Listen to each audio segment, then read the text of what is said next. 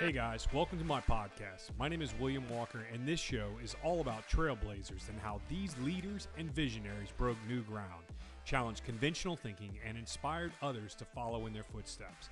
After all, Jesus was a trailblazer. So, how do we as men live a life as trailblazers and become the leaders we are called to be? Board on this computer. Good to go. All right, just make sure everything here is turned off. And La la la la la. I'm just making sure my nothing's going to disturb me. Well, any more than I'm already disturbed. You know what it's like. Well, yeah, we're not going to get into that. All right. I got to raise my computer up. I don't feel like people are like looking. Yeah. Yeah. When Rebecca texted and said, "Oh, she's going to be an extra hour or so," I thought, I'm just going to go back upstairs, and I haven't really properly tried these microphones yet. So Oh, that's much better, isn't it? yeah, actually, it is. It's good height. Okay, cool. Less kind of looking up your nose. Well, I do have a pretty nose. Well, that's good to see. Keep it trimmed. Mm-hmm. All right. Let's do it. Hey, and welcome to another episode of the Trailblazer Podcast. I'm your host, William Walker. And on the Trailblazer Podcast, what we do is we tell the stories of men who have decided to live and lead their lives in just a different way, making small differences in the world that they have influence over. Today, we have a special guest and good friend of mine, Jono Brake. Jono Brake is a longtime executive business coach. He's been in this industry for over 20 years, as well as has a extensive background in marketing and other amazing stories of just life and from all over the world from where he's lived. So today, I'd like to just welcome to the show, Jono. Jono, welcome, man. Got Matt. How you doing? Good, brother. Man, you sound all stiff all of a sudden. And just like, what's going on there? I just anyway. Warm me up, man. Just warm me up, man. I just give you a little rub on the head. Just woo. There you go. But hey, man, I just want to say welcome to the show. I've been wanting to get you on and kind of tell your story.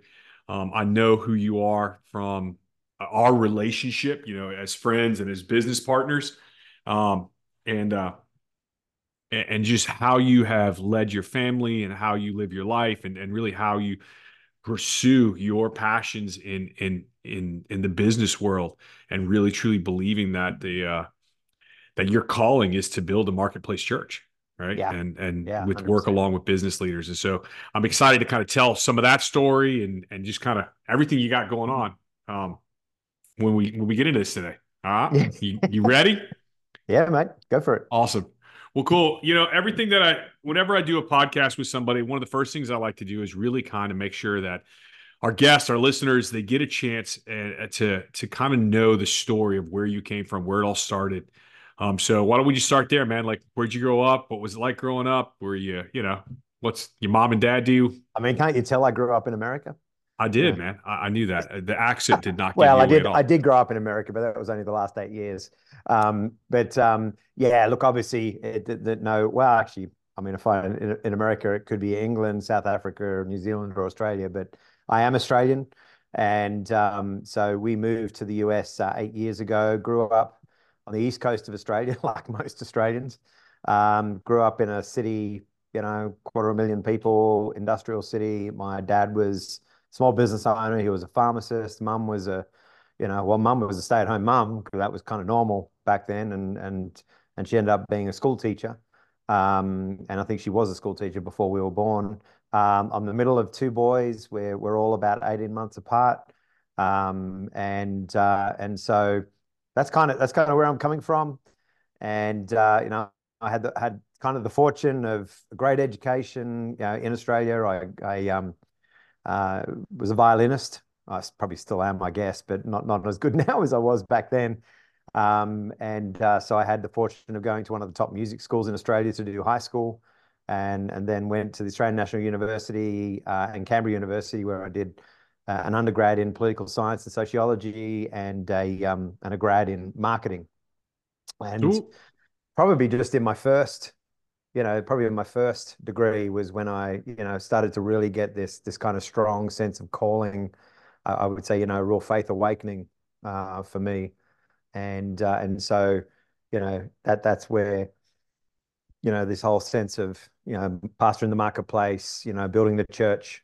The kind of that initial conversation was, was this sense of God saying, I'm calling you to build the church, but it won't look like the church does today. And that was back in 1991.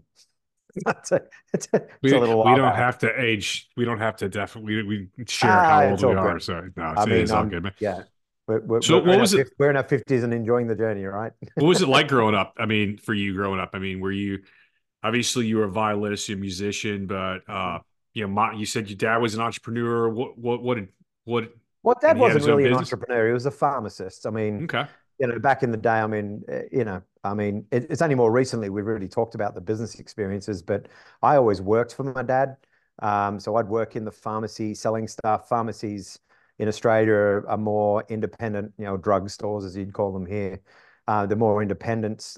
You don't have the big chains like you do here.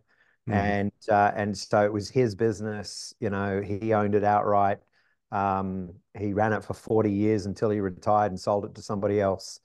And they had this section where, you did all remember you used to go and take your film in to be, to be printed Hmm. up, and you'd have to wait a week to see if your photos actually turned out.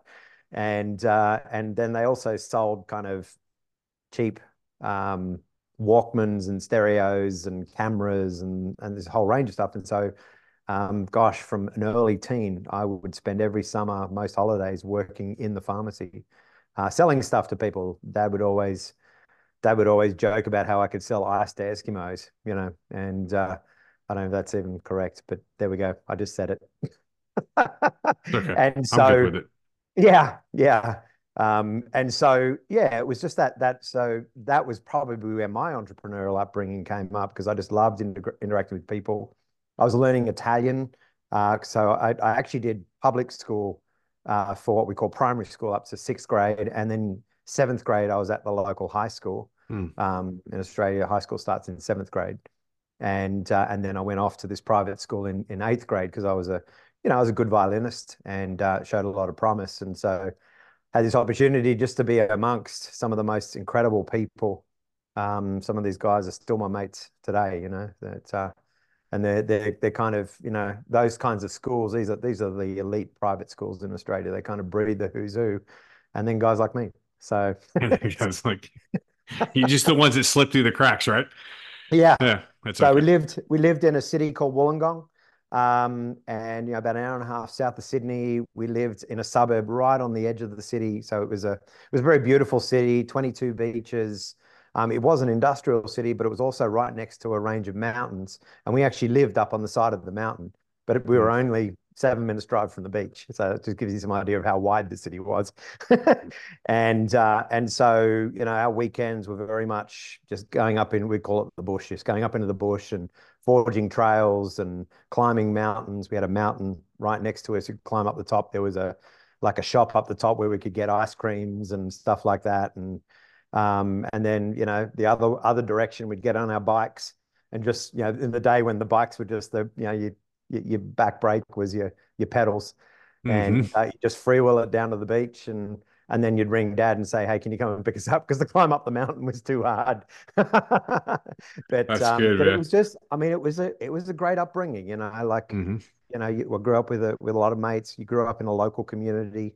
As I said, and just worked. I actually started working with dad probably when I was about 5 or 6, Mm. but just doing stuff like stocking shelves and probably eating chocolates and things like that in his store. I don't know. Yeah.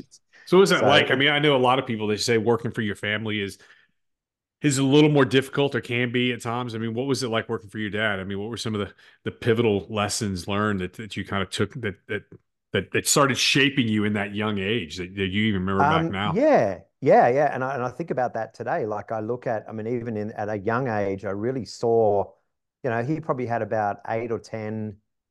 We call them shop girls, because bottom line is he was the only guy in there. They were all shop girls, and so we were in a very ethnic heavy area, very industrial ethnic part of Wollongong, and so he might have 6 girls working at once, and they all spoke different European languages.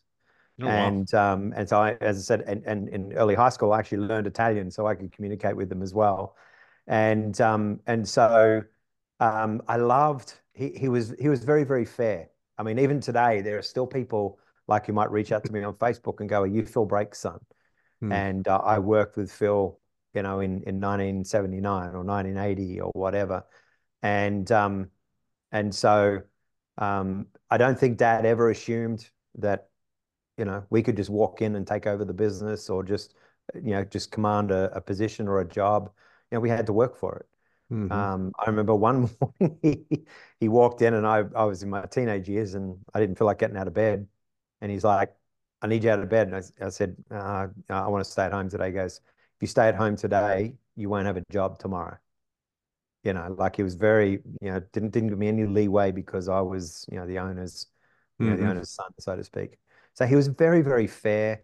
Everybody knew Phil. Like everyone liked Phil. Like even when I did my learner's permit in Australia and did my driving test, the guy's looking at my paperwork. He goes, "Jonathan Brake, Jonathan Brake." He goes, "Are you Philip Brake's son?" I said, "Yeah." He goes, "Oh, Phil, what an amazing guy." And so when you meet my dad, he doesn't know a stranger. That's And still at 86 years of age, he's still the same. And so, yeah, so he was very fair. I think fairness would probably be the thing that defines him the most. But just a good guy, like a good bloke.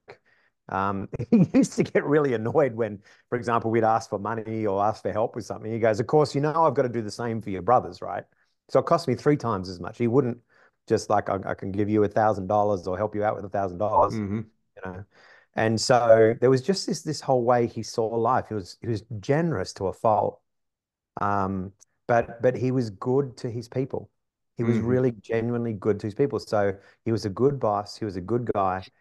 And you never heard of anyone that disliked him. Yeah. What about your mom? Your mom? Yeah, mum was a different egg. She was probably, I mean, again, they were very happily married. They are still married. I mean, funnily enough, they're getting close to 60 years now. And so mum of course now is she has dementia and she's in special care. But mum was a little bit more intense. Mum went through her own kind of traumatic stuff as, probably in her late 20s, losing Mm, her father when he was extremely young and never really recovering from that. But mum supported us in everything we did. She stayed at home. Obviously, that was a choice she made. We knew of, that we were the first latchkey generation, right? hmm. And the kids who came home when the parents weren't home. Yeah, And but my mum was always at home. She didn't go back to work until well, we were all at boarding school. And so she was great, like um it's funny, you say, yeah, and not having my own kids, I think you say you have the toughest time with the parent that you're most like. And I mm, think back then I was probably most like my mum and, a little bit more intense, a little bit more high energy and all that sort of thing, and a lot less laid back than maybe I am now. But mum was always there to support us. She was good at helping us with homework and stuff like that. Um, yeah, I mean, I used to love it when mum would come and we call it tuck shop. So in Australian schools, they have canteens rather than what do you call them here? Like a lunchroom.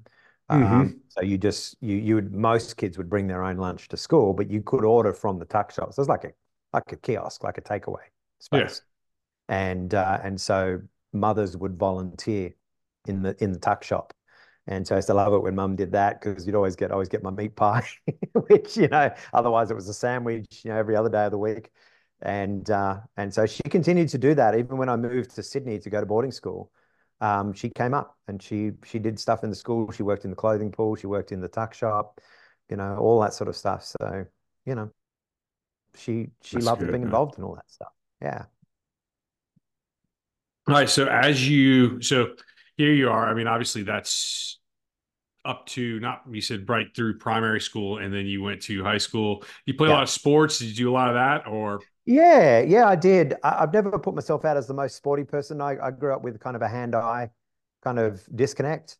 So some surgery I had done when I was 18 months old. I struggled to judge the speed of things like balls coming towards me.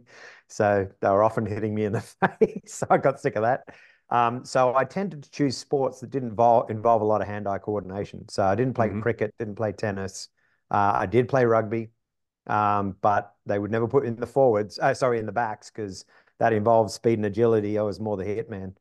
And so played tight head prop in the rugby, which I loved, only for a little while, and then I coached. But water was my favorite place. Hmm. Swimming, I swam competitively, life saving, did water polo, all that sort of thing. So really enjoyed that space. So yeah, very much. That's intense. That's hard stuff. Like that is a lot of Yeah, cardiovascular. That is a lot yeah, of just yeah, not. I mean, especially water polo. I mean, I've seen yeah. those guys, and it's just like that's a whole So, nother so our level of water human polo. being. So it was funny because we were doing life saving at the school. The school had a pool and all that sort of thing. We were doing life saving at the pool because that's kind of normal at about 13, 14 years of age. You, Hmm. you if you're a good swimmer, you get what's called your bronze medallion, which then qualifies you to be a lifeguard, either at a pool or at the beach. And so we were doing that, and then this guy, Mr. Greenbank, one of the history teacher at the school, he kind of pulled a few of us out, and he said, I want to set up a water polo team. And we're just like, all right. Had no idea what water polo was. He said it's hard, and so he turned out he played water polo for Australia. And Hmm. so, as you know, Australians are very competitive in the water for a small country. And so he played water polo for Australia. And so he took us along to a couple of Australian water polo training sessions. And it was almost like, in Cool Runnings where they're showing the bobsled at the beginning, Hmm. and then they turn the lights on and everyone's left. It's like we're there at the training just going, yeah, let's just all back out of here very quietly and not talk to the history teacher ever again. But look, it was one of those journeys, and it was funny because there were 8 schools it's called the Greater Public Schools in Sydney. These were kind of these big traditional English style private schools. And so there were 8 schools in that competition, very elite sport competition. And so he started this little water polo troop, which grew out to be, there was about 12 of us in the end. Similar to basketball, you play, I think, five or Hmm. six in the water at once. And then that went on today. Today, it's now a full-blown sport they've got teams from all age groups right across all the schools. Some fantastic memories of playing water polo in a shark protection cage in Sydney Harbour. So the shark protection cage was to protect you, not the sharks. The sharks were in the harbour, and it was this huge. Basically, it was the size of a swimming pool. It was a cage, and we'd play water polo in there because one of the schools didn't have a big enough pool, and just stuff like that. And that's how it all started. Today they've all built pools that are for professional water polo, but that was cool. I, What I was that loved. like? I mean, you said you guys walked in and saw these guys training and stuff like that. I mean, what's going through your minds at that point? You're like, holy, Oh, it was an absolute insanity. I mean, yeah, yeah, we were 14, 15, super fit, really strong, and we're just like, oh, we can do this. So just to give you an idea, you know what treading water is. hmm. Basically using your legs and your arms to kind of stay afloat, right? Hmm. They were using just their legs, and they had a bucket of water above their head, and they had to have from basically the lower middle of their chest out of the water, and they were doing it for 3 to 5 minutes at a time. So, I mean, you're Jeez. talking about unbelievable, like leg strength that can dislocate a hip kind of Hmm. deal. Yeah. And so that's the sort of stuff we're watching going, yeah, we can do that easily. I think we lasted like 3 seconds. Just sinking straight to the bottom of the pool. Yeah, yeah. Well, the bucket did. So what was that But, like? I mean, for once you guys decided, hey, we are going to get in, we are going to do this. What was that like for you? I mean, what was that? it What was was that process of becoming a water polo player?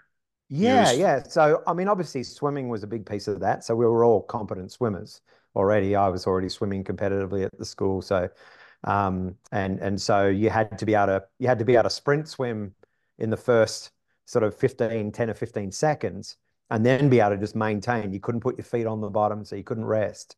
And you just have to maintain for, I can't remember, they're like 7-minute quarters or something like that. Mm-hmm. And so, you had to be super fit. So we just did, there was lots of laps, lots of swimming. And of course, we were training to competitively swim as well. It wasn't just water polo. Yeah. And then, but it was really fun to see the way the school got around it. So at that stage, the school had an outdoor swimming pool, and it was kind of next to all the basketball courts and at the end of one of the rugby pitches. And so we started, like, there was a whole bunch of teachers, a bit of bravado, so a whole bunch of teachers said, we want to play you guys. And so we would have like annual teacher student water polo games. And it was seriously, it was the only time you were allowed to be really vicious with a teacher. Were y'all a And, competitive team or oh, highly competitive. really? How'd y'all do? Yeah. I Oh, mean, no, so they how'd y'all weren't a fare as a competitive team? team, but they were good players. And obviously, some of them, like, I mean, obviously, the guy who trained us, funnily enough, we had a Marine that was Mm. was a teacher at the school as well. And so he would walk around like this, and he kind of and he was a good swimmer and he played well as well. And so, but it was just it was good fun. It was, the school, it was kind of like it became the craze at the school to Mm-hmm. this kind of weird water polo team that had Yeah. never been seen before. Um, but it was, and we would do these, like, we do it at lunchtime in the school lunch break. So, and so the whole school would gather around the pool and watch it. It was a ton of fun. And so you just got really fit, right? I mean, we played against 7 or 8 different schools on a regular basis. We even played one team which was combined guys and girls, because, we were all pretty much single sex schools, but there was one school that had girls in their senior year, and man, they were vicious. It was, yeah, you had to really watch out for yourself. So you got a championship trophy floating around somewhere over there, Nah, or no, no? Okay. because there was no competition back then. It was just a whole. So It was we just started, and then a couple of other schools go, oh, that's a cool idea, and so they started as well. yeah.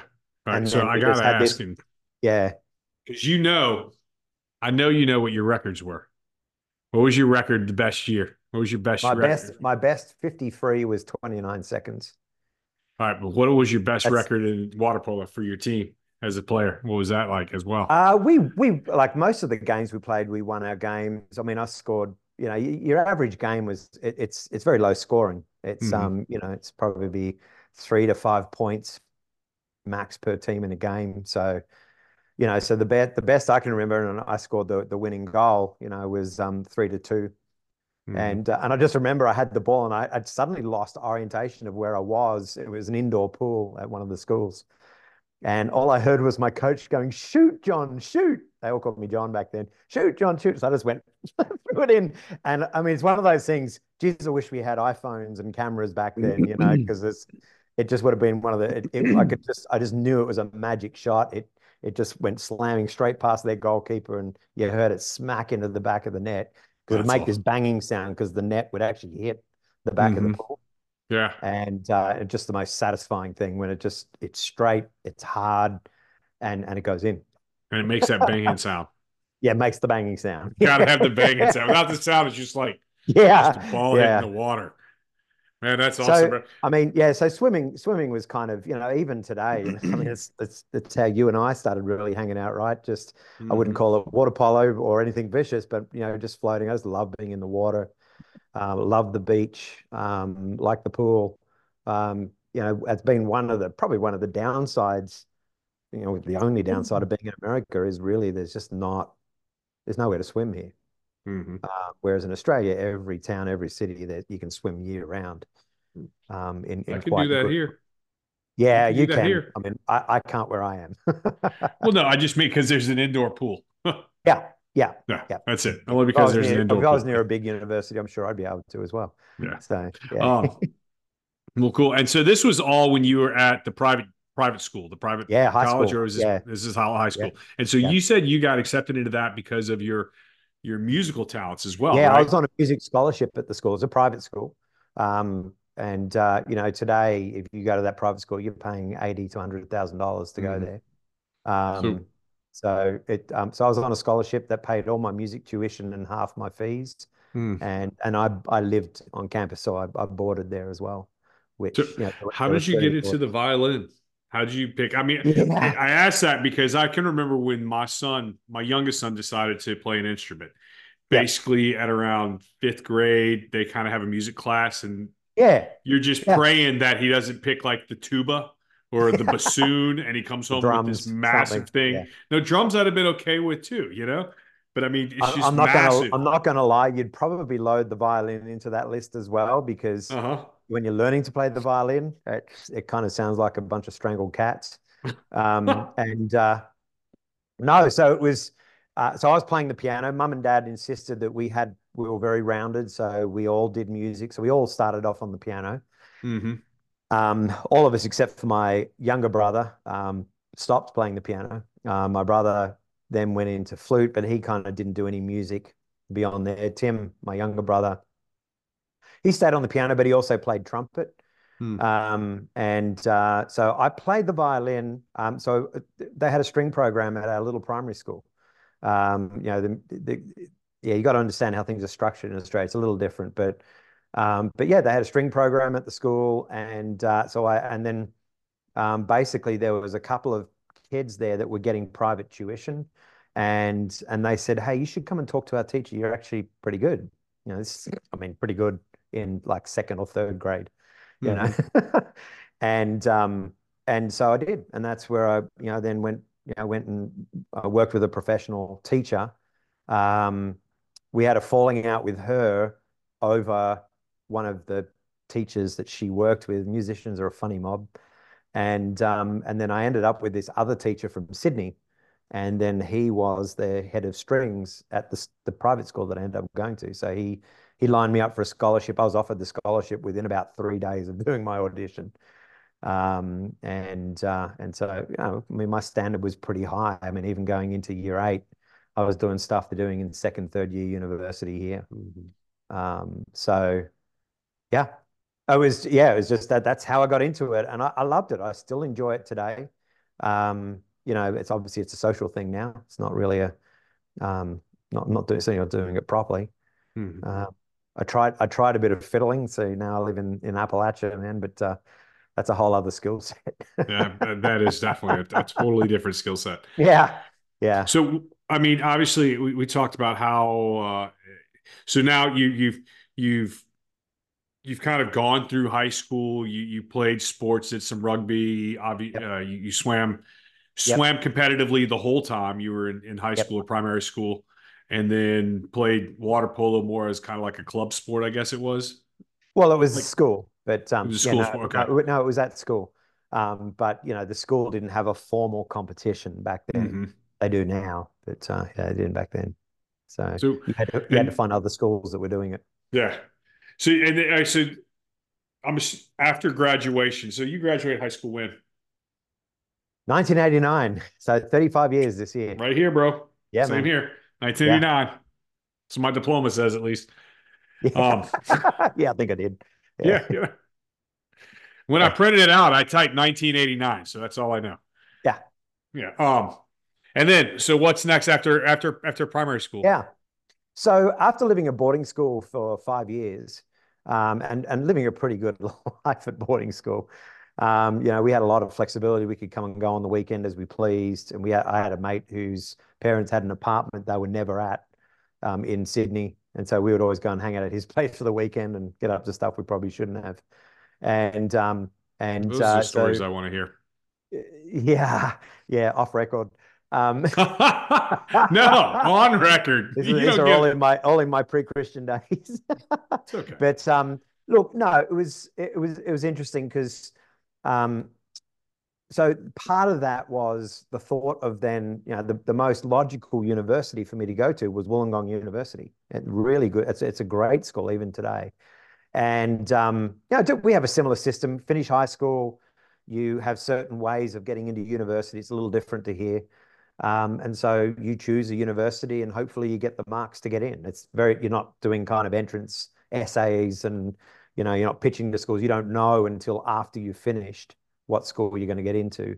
And Hmm. a lot of it's based on a mark. like a score. Hmm. And similar to a GPA, it's a percentage basically. And and so I applied to Sydney University, Macquarie University, and I think Wollongong, so the Australian National University. And anyway, the basically I chose, you could choose 5 schools. I chose 4 I knew I couldn't get into, and the ANU, which I knew I probably could. And so the Australian National University was in Canberra, in our capital city, because then I'd have to live on campus, and if I went back to Wollongong, I'd probably have to live at home. And after Hmm. boarding school, I just didn't think I could cope. Yeah. And nothing against my parents or anything. And probably the reality is they wouldn't have been able to cope. And so I went to Australian National University, started there. So university year starts in February, March, because we do calendar year school, and in 1990. And so in university in Australia, you go to university and you live in a college.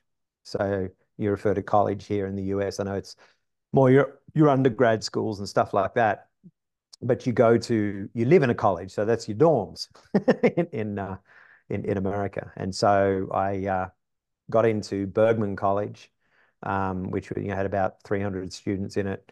I got in on the basis of the fact that I was a musician and could contribute to the arts of the college and all that sort of thing. The funny thing was, is that I enrolled in accounting. So I was destined to be an accountant. Yeah, yeah, yeah. I know you're shaking your head, man. It's just like Thank God. I was the classic case of take a gap year and think hard, and I didn't do it. I had an opportunity to go and live and work in a boarding school in the UK. I turned it down. There's some reasons behind that, probably more about what I understood about myself and that back then. It was a school my brother had been at 2 years before, so Hmm. he was at the So why same didn't school. you take it? So it was funny because, well, not funny, but they were, so he went there and he was like a swim instructor, a lifeguard, and coached rugby. He was a very good rugby player. Um, and uh, and so ended up playing first grade club rugby in Australia, and a very, very good player. And so all I thought was that they offered sport. And I need to turn it all down, going, well, I'm not really that good at sport. I enjoy it, but I'm not that good. I need Hmm. to find out they were also a top music school after I turned it down. Hmm. And so it's just the way it played out. And and so that would be, if I had any regret in life, that would be it. Thankfully, I've only had one. Yeah, I But just wanted to make. that's yeah, that changes, that changes a whole bunch of stuff as well. So I went to university way too quickly, enrolled in accounting, failed it 2 years in a row, didn't get the picture very quickly, got kicked out of university for failing a subject twice. Hmm. And they allowed me to, we had to beg and plead, and they allowed me to re-enroll as a non-degree examinable student. And they said, pick some subjects based on a degree you'd like to go into. And if you pass them, we'll let you into that degree. It's like, so then it starts to sound a bit more like an American school, right? Where you've got to Hmm. prove your case. Yeah. So, so at that stage, so first 2 years, of course, in my third year, I'd become a Christian. By then, my life had settled down a lot. And so, I was a lot more serious about getting stuff done. And so in my non-degree stuff, I actually studied political science and what was called population studies, so sociology. And I just loved it. Hmm. Absolutely loved it. And so, but if I thought back through my journey, it's like I always loved, we would sit around the table as a family, and Dad would ask questions about capital cities of the world, or stuff about culture from other countries, and that we were Hmm. very we knew a lot about the world we lived in, and that was pretty normal in an Aussie household. But I Hmm. loved geography was always my best subjects, a lot of the humanities stuff, and so, if I'd really thought about it, I thought that would have been a much wiser choice than Hmm. accounting. Um, the only benefit that accounting gave me was I did economic statistics and passed, which I think I passed 2 subjects that year. And I passed it. And that then allowed, when I did my master's in marketing, it meant I didn't have to do marketing statistics because they gave Hmm. me prereq. So it That's was the good. only benefit I That's got good. from that entire degree. That's so good. That is so good. Yeah. So, Yeah, I mean, I don't want to skim over this. sure.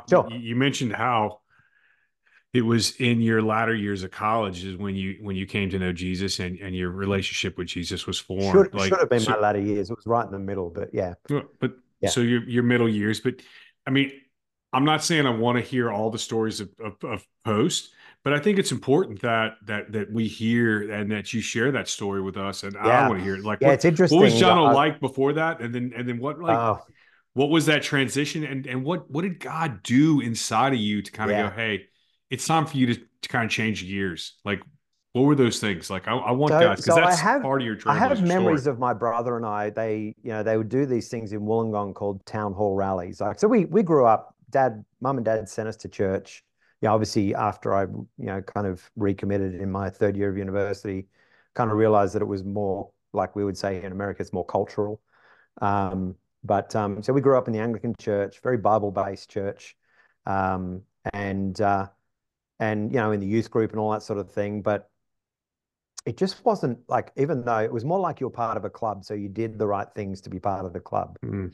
rather than it was a real live faith. And so probably about 14 was when I made what you would say I made a decision, like somebody said, "Hey, does anybody want to follow Jesus?" And I have recollections of that being with my younger brother.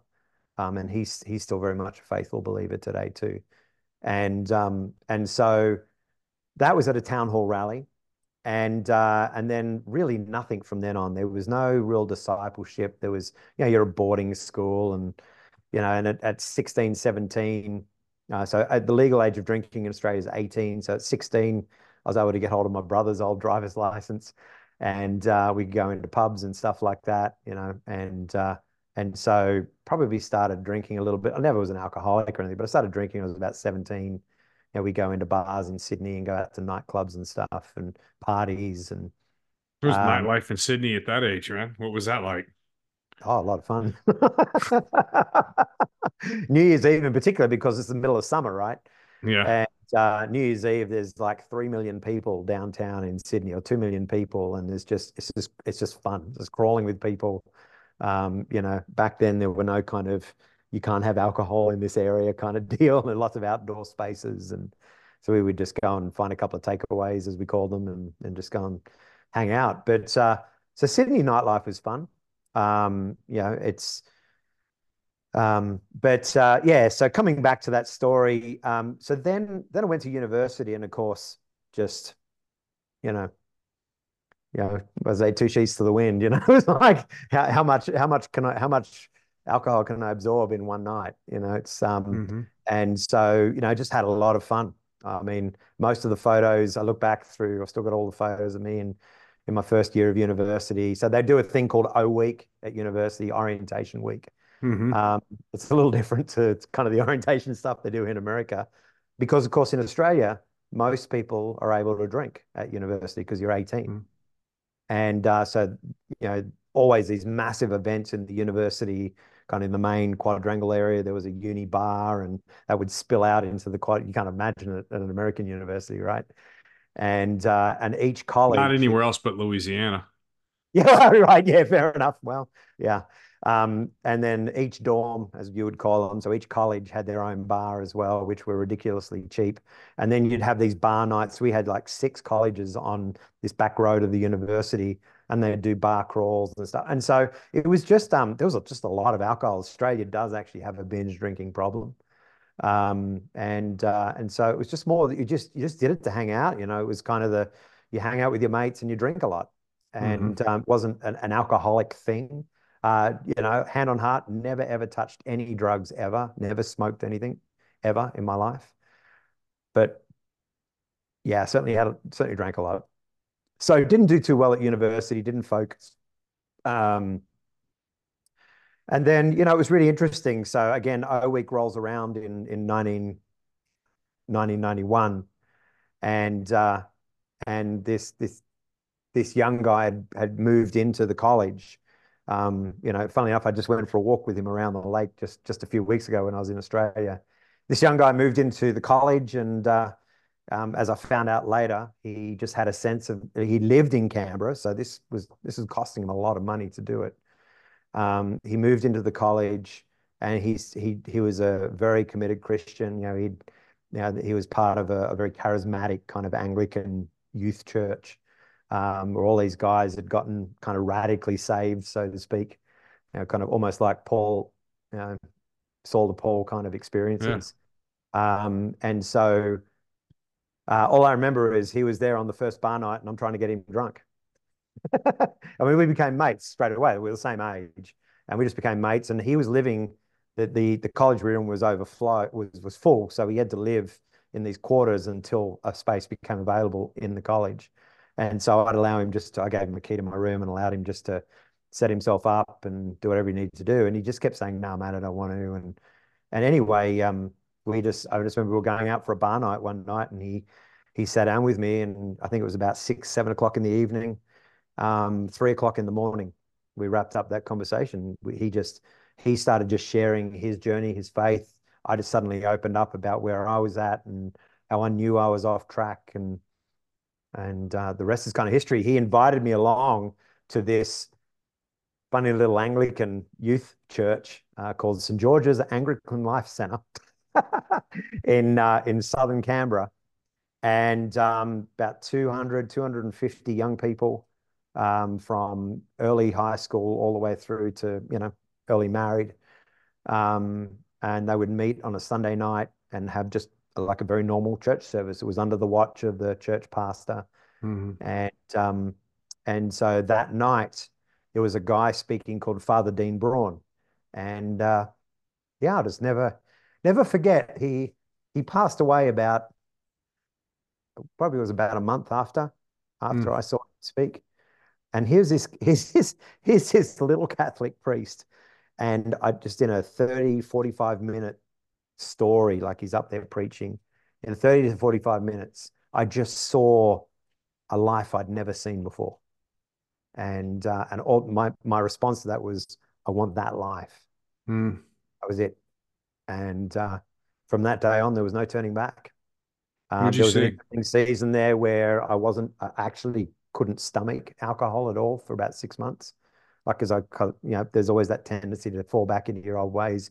I was working at a nightclub at the time, which was pretty seedy in town.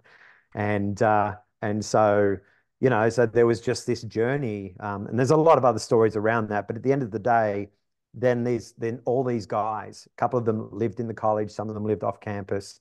They just got around, and that's kicked off a whole discipleship kind of group. And so I really put it back to that my ability to kind of really stick in there, and that was the turning point in my life. Like, Mm. even though I'd made that decision at 14, at 20 is when it became really real. Hmm. What was it that you saw when that priest was, or that gentleman father Oh, was just I talking? Like, just what was it that struck out to you? just the fact I was so used to, we would call it like reformed kind of preaching and teaching and stuff here, Hmm. that more of the staid, or, kind of, no, look, I've just got to preach straight from the word. This guy just talked about his life and his journey and what Hmm. Jesus meant to him and all that sort of thing. But, one minute he's dancing around the stage and he's laughing, and the next minute there's tears coming out of his eyes. I'm like, there was just this expressive life to him that I Hmm. just had never seen in a Christian before. And so it just really spoke to me in terms of, you know, I want to be able to bring that life to other people. Hmm. And so yeah, he died of cancer about a month or so later. Oh, wow. Interesting enough, he was an American guy. So he was in Australia doing kind of a circuit, Hmm. and I don't know how he ended up at this pokey little church we were at, but he did, because he also spoke at some massive, Hmm. um, you know, like spoke at C3 at Triple C Church and stuff like that in front of thousands, and here he was with us. And so yeah, that kind of started my journey. Within 2 years, I'd moved to another church in Canberra, just mainly because my car wouldn't get me to the other one.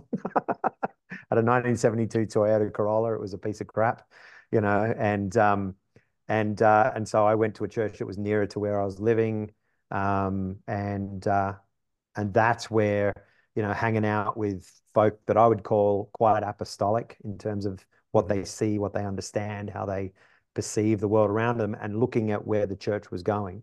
Mm. That was a church of about 500 or 600 people at the time. And that just kicked off a whole different journey. So by then I was wrapping up my first degree at university, thinking about what's next. I actually graduated married, funnily enough. So a lot happened in that 1990 to 1996. A lot Um, did happen. Wow, oh my 96. That's goodness. when I joined the Marine Corps. Yeah, there you go. I mean, but I Um, mean, I, but to give everybody a perspective, like, I mean, at 96, I mean, you're 24 years old. yeah, I literally turned 24. I had already been in the Marine Corps 6 months, yeah. you Yeah, know? I turned 25 at the end of 96. Hmm. And then we got married so I turned 25 on the 17th of November, got married on the 30th. Yeah. And so, but that kind of that 4 year turnaround was quite profound. Obviously I started passing my subjects at university. I still joke today how I crammed a 3 year degree into 5.5 years. Hmm. It's That's most kids it was nowadays. pretty harrowing. But being involved with Christian groups on campus, and I was involved with a group called Students for Christ, and they ran mission trips every summer. So summer is our long holiday. So Christmas is summer in Australia, and so they'd run these trips, and I had friends that went to, the Middle East. I had a buddy who went and carried Bibles across the border into China from Hong Kong back when Hong Kong was, still part of the British Empire. Hmm. It's very separate from China. And so I went to Southern Africa. So I went to South Africa and Zimbabwe. We took the Jesus film back then, the Gospel of Luke, into all these kind of really remote communities. And so, there were just so many great opportunities to grow in faith Mm. in that journey. Yeah. So, So after you graduated college, I mean, obviously you're having this massive, shift in your life and in your beliefs these mm, last 3, 4 years of college. I mean, you come into your faith in a whole new. I don't even want to say come into your faith. Your faith switches from being a faith to a relationship with your heavenly Father, yeah, which that's a good way to which describe it. Yep. yeah, I Yep. mean, to me, I know that for Through myself, honestly, that's through his church. Yeah. mhm, Mhm. yeah. And then met your wife. How'd you meet? How'd you meet Rebecca? So we were both on the music team at church, Got and lucky. she didn't like me, and I knew her sister, so that was the I get basis. that. Yeah, I knew her sister, so that was the basis for me not to like her. And turned out she just lived around the corner from where I lived in a house. There were four guys from the ANU. We all lived there, and she lived in a group with a group of girls around the corner. And so it was funny because it was actually coming back from Africa. We had a really dynamic cell group in that church as well, mainly folk around our age. And she was in that group, and they gave me the floor to share about my trip when I got back. And I was just talking about, this heart that God had given me for orphans in Africa, and what I'd seen when I was there and who I got to connect with. And she just said, for her, it was like that's when she first paid attention um, to anything I was on about. Because like, she always had this like lifelong drive that God was calling her to orphanages, Hmm. particularly in Africa. And so, yeah, I mean, it just kind of evolved. We dated for about 12 months, 10 months. We were engaged for 13 months. We got engaged, and two months later, I was hit by a car riding to work. And You never so, told me that story. hey, You never told me that story. yeah, yeah. So, I mean, I used to ride everywhere. I mean, Canberra is a very bike friendly city, so I'd ride everywhere. I loved I riding. wouldn't say that if And you got hit by a car. well, I was on the road, of course. Normally, you're on bike paths, and so I was just going through a roundabout. This old lady, she looked right at me, and then just came out just as I was going past her. And so thankfully, I was riding to work. So Hmm. in Australia, that's a workers' compensation case. And so um, yeah, so it was. Just put the do not disturb back on. Um, yeah, so uh, that was basically we'd been engaged for about a month, probably about a month. And so I ended up being off work for 9 months. I had to have two wrist reconstructions. I had to have bone taken out of my hip. I had, skin missing from my arm, all sorts of. Jeez. I mean, it was a fortunate accident. And so she kind of nursed me through that. So it wasn't the Florence Nightingale effect, but she kind of nursed me through that. We were obviously already engaged, um, and basically, yeah, I just went through this journey of healing, and so we decided I was stuck at home the whole time. We were engaged, so we decided to build a house while we were at it. We built a house which was ready 2 weeks before our wedding, and just that was just part of that journey. Yeah, it was just I took the year off because I got hit by a car. So, So, well, I mean, what were you doing at that point? I said, so, I mean, you're working, you said you're on your way to work and yeah, your so degree was political science and marketing, correct? yeah. So political science and population studies meant I wasn't qualified for any jobs at all. And this was the mid 90s. It's not like today where they'll take you if you can make tea. Hmm. Or sorry, coffee. I know, what that brown dirty water. But Hmm. yeah, so there just wasn't a lot of jobs. It was Canberra, so you're talking public service like Washington DC. You're most reliable, and so I could get jobs in a mailroom in the public service or something, and they say, and you work your way up. I couldn't even get a job in a flipping mailroom. And so I actually was already working in hospitality. So I was working in guest services, the bar, and room service at a five-star hotel, a casino hotel in Canberra. And so they basically they basically took me on full time in the back office, Yeah. uh, when I had that space to do that after my degree. And it was shift work. It was all right. I mean, I got to meet phenomenal people.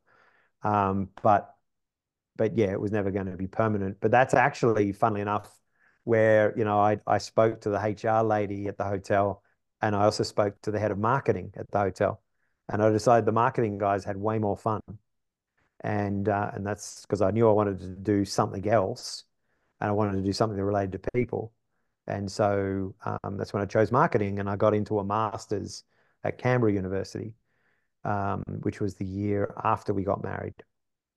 And so then somebody saw me doing my master's at Xerox, and then they hired me into their customer service team. And so yeah, so it was kind of just progressing through, just doing whatever you could back then. I was Hmm. packing shelves at a local supermarket. I worked in mine, work in restaurants and stuff like that. Hmm. Uh, yeah. So what'd you do for Xerox and how long were you there? Xerox, I was in what's called their document suppliers division. So I've pretty much done to Mifflin selling paper, paper and supplies. And and then I moved into what was called I worked and then moved into the machines division and worked in post sales. So post sales was basically it suited me down to a T. It was post sales was basically going around all the clients who had bought a machine and making sure they knew how to use it and they were happy with it.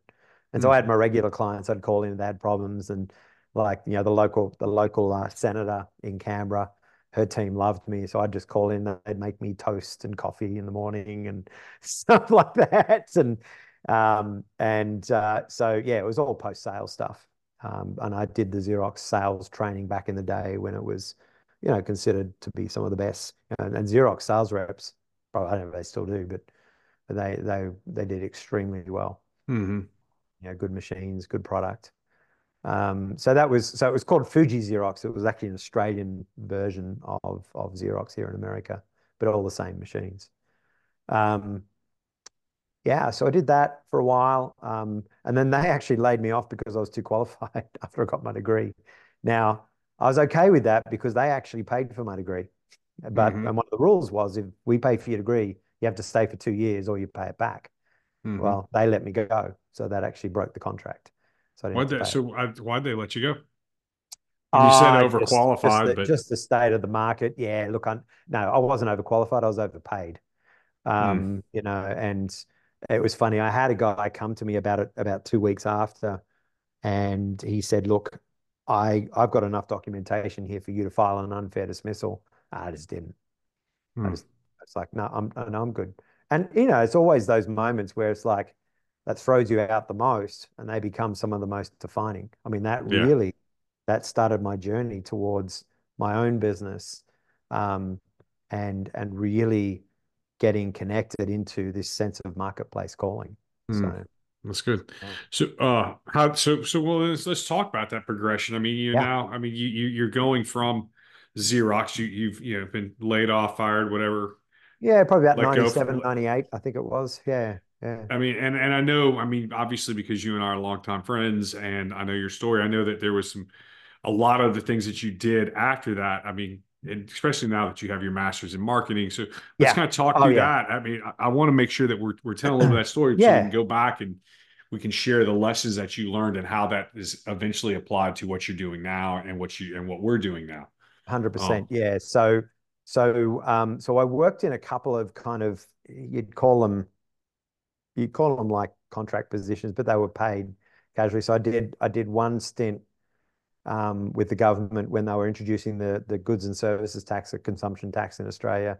So I did a stint working on a hotline there, and just really just taking anything that would get me somewhere closer to a marketing job. But then I became good friends with a guy who ended up being the project lead for building what they called Australia's national cathedral. Every country has its cathedral or its place of worship that kind of epitomizes in a capital city, and Australia didn't have one. So you had a couple of churches around Parliament House, and so they built this place called the Australian Centre for Christianity and Culture. It was funded by some of the big money families in Australia. It was about a $5-10 million project. And so I got a chance to do like a lot of market fundraising and meeting some of these people, working alongside this guy, and they basically just paid me a very basic income to do that. And it was kind of cool, watching that project come out of the ground and get built. And then the Queen came and opened it, mm, so I got to meet her as well, and that was kind of fun. And that's when I started to kind of like I didn't need to be around famous people, but I kind of love the hobnob as well. It's kind of hmm fun to be around these people, and that probably started some of that journey.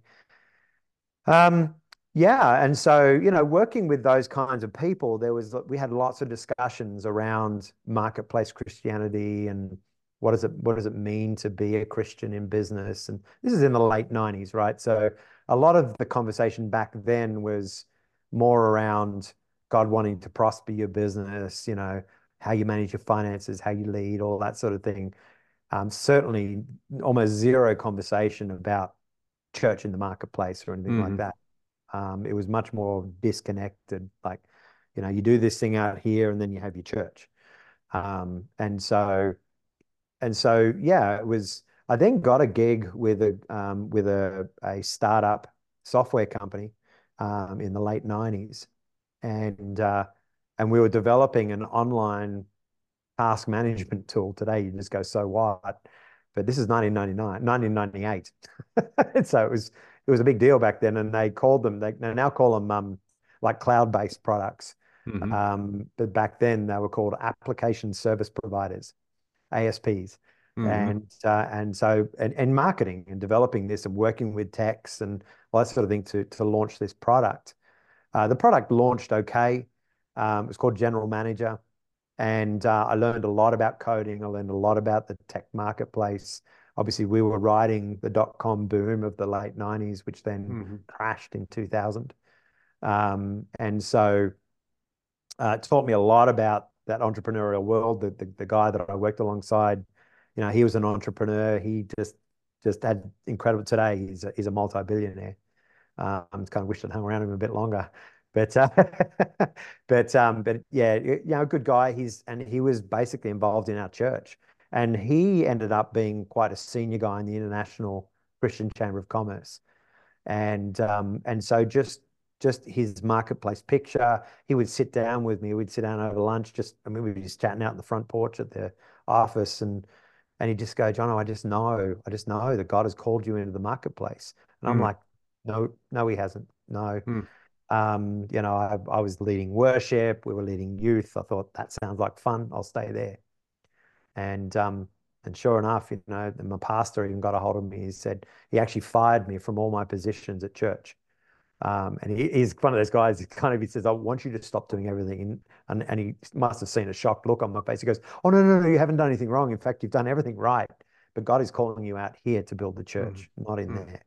mm. And he said, "I want to give you everything I can to help you do that." So And how many years were you working in marketing prior to that?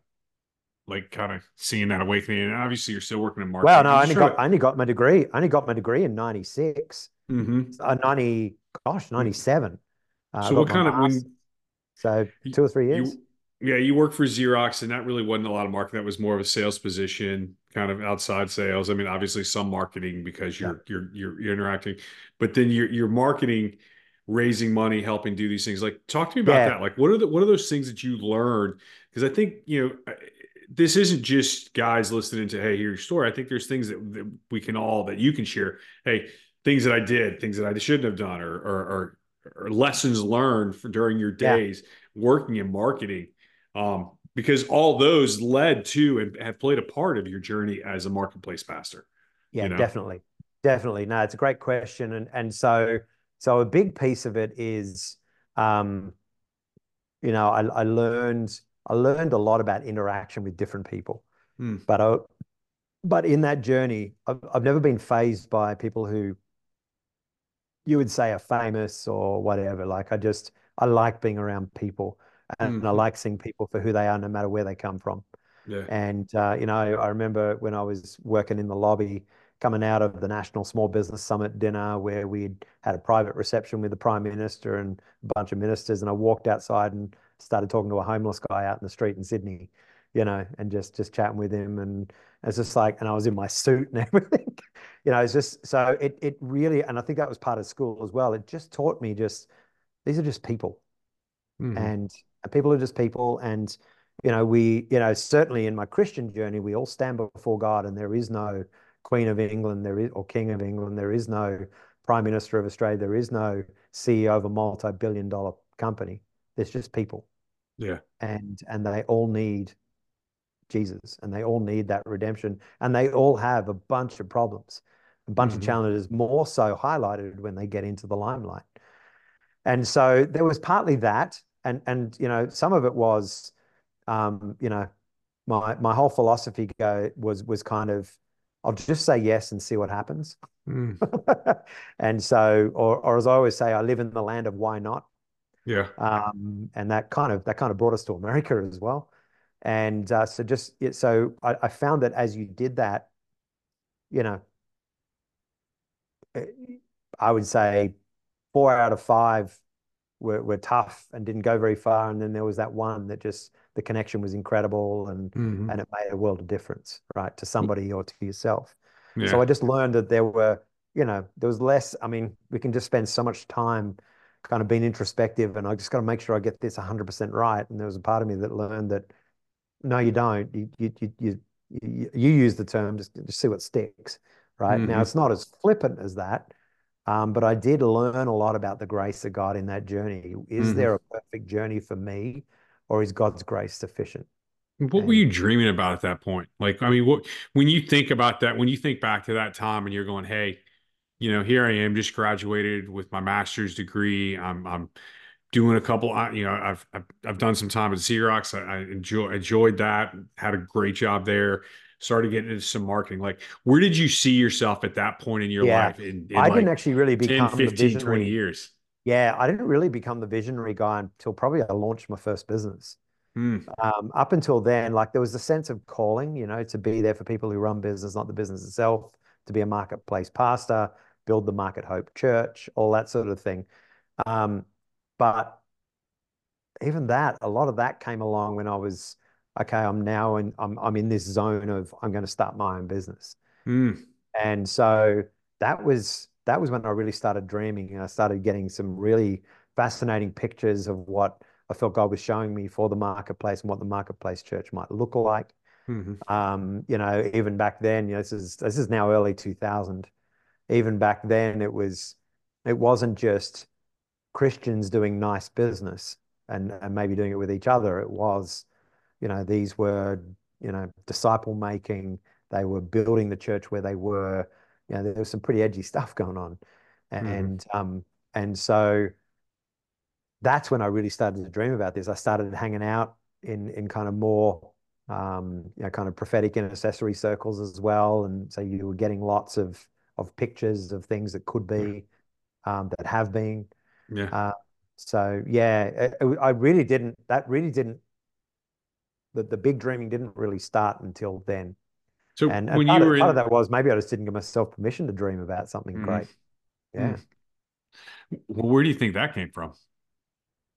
I think, we grew up, even though dad was a small business owner and that, the stuff that rings in my ears is, the world doesn't know you were living and, sometimes you got to do, you just do the stuff that sucks and, but you make money and all this. And it was like just, it was a little bit, the stuff that really opened my eyes was when, I mean, apart from reading the Bible, was when I started to look at stuff like Rich Dad, Poor Dad and realizing that there were just mindsets that I think most of us accept. Mm. And particularly being in business and being a business consultant, marketer, coach for 25 years now, just seeing this poverty mindset across business, Mm. It's across funny. I business mean, I people. grew I mean, up, it's my just a mom, human condition, obviously, but yeah, yeah, I mean, I grew up and I can remember always being told there's never a reason you should not have a job. yeah, Like, yeah, even if you have to work at McDonald's, you should have a job. Like, yeah, and so there's no joy, no passion, no vision, no yeah. like, and there's a little bit of, I will say there's a little bit of truth in there, because sometimes you may have to do that crappy job to get to where your vision is going to get you, but it's not just a That's the crappy point. job. It's not That's the just a point. crappy job that you're doing. I mean, I Right, was listening to, right. I just wrapped up a book. I was listening to Be Useful by Arnold Schwarzenegger, which I Oh yeah, absolutely yeah, really, really loved. You and I chatted a little bit offline, yeah, but I mean, he was telling a story. He's like, I'd work out in the morning and then I'd go lay bricks because I had a bricklaying business. And that's how I paid my bills. And then I'd work out in the evening. He's like, and I would yeah. sleep in my car in the afternoons because that's when I was able to get some sleep. And I'd eat my lunch in my car. And he's like, and I built, Yep, you know, whatever he needed, chimneys, fireplaces in Southern California. And I'm just like, and he's like, it's not what I wanted to do, but it's what I had to do because it was yeah. part And of I getting couldn't me do it. to my Yeah, vision. Yeah. yeah, yeah, So you said you yeah. started a market. Very much the same story. Yeah, Hmm. yeah. So you started this marketing firm. I'm Mhm. assuming that's what it is. You said start a business, so it's a marketing firm. What kind of things are you guys doing? And So it sounds a little dorky now that, we're no longer in 2000, but I was a virtual marketing manager for small companies. hmm And so they couldn't afford a full-time marketing person. So fractional, you would call it here. This is back before that was even a done thing. hmm I've been working from home since 2000 or since 99, so it's like, I basically just ran it all from home. I had a laptop and a phone. I had a couple of really great little clients that just paid some of the bills. My wife was working full time, so that helped. And so just really just dived into that. And, I did that for quite a while. But one of the things I did is I love the networking space.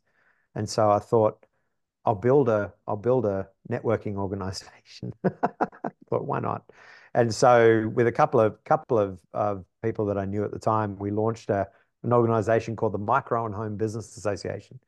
And so we represented businesses under 2 million revenue, with less than 10 staff, something like that.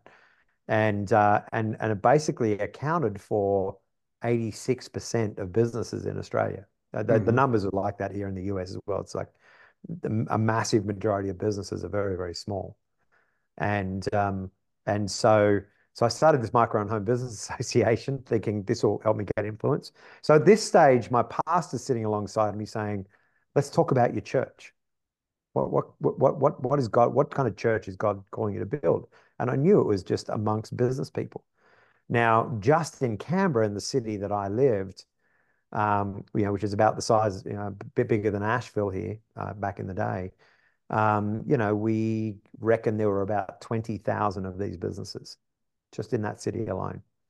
And so, just incredible opportunity to get them together, to network, to be there for them, and then, obviously as a marketer to be able to help them and that. But so that then, funnily enough, that then landed me a seat First of all, on the state government Small and Micro Business Advisory Council, and then landed me a seat on the board of the Council of Small Business of Australia.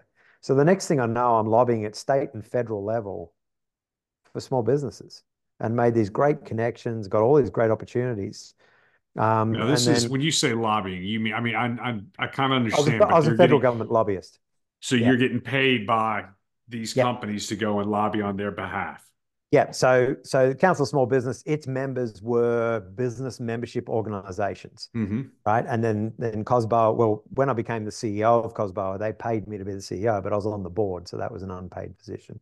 Hmm. Um, and and the Micro and Home Business Association, they had funding, yep, to pay me to do that as well. And so we ran, kind of group coaching kind of spaces and stuff. And so, but what I realized was just and being a marketer, we'd build these great brands and messages and help people do stuff, and then they'd still fall in a heap, right? Some of them would obviously succeed, but some of them would fall in a heap. And it's like, well, what's going on there? And I started to realize that it was the people who were leading it that were the Hmm. challenge, not the fact that they had a great product or didn't.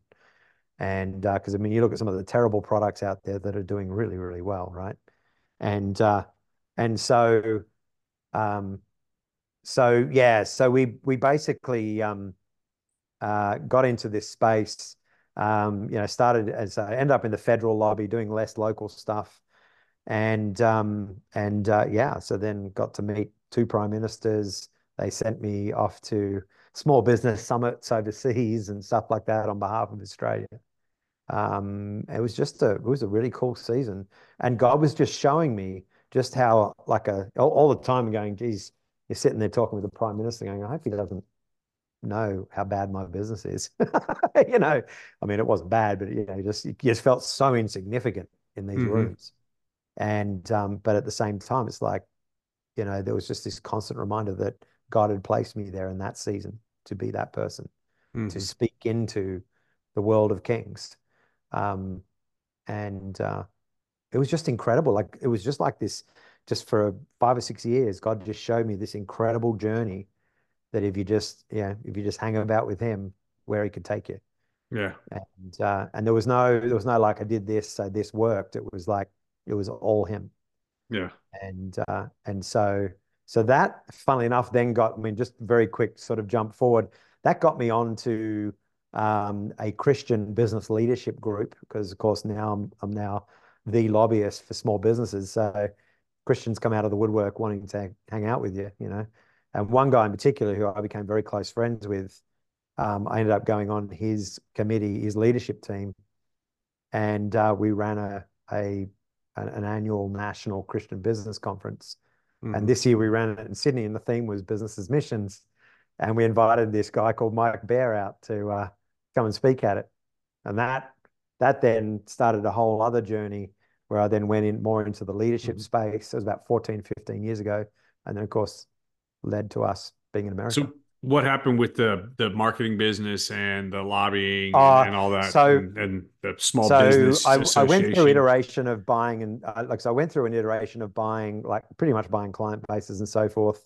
The last marketing company I had was a disaster. It was a good business. We had some good output, just very poorly run, and I probably stepped away from it too early. We had to move. My son was quite ill at the time, so we had to move cities into a more humid environment and that sort of thing. And so. Um, yeah, I just one day got a letter from the tax office saying you owe us a ridiculous amount of money, which I'm like, but that's not right. I was an owner of a business. Hmm. Um, and and I rang my business partner and said, what's the deal with this? She just said, yeah, I haven't been paying tax. And that once we just scratched the surface, the whole thing imploded. And Hmm. we pretty much lost everything in that journey. I think the whole thing probably end up costing us about $500,000 and 6 years of paying stuff back and Yeah. trying to do the right thing by people because I refused to go into bankruptcy.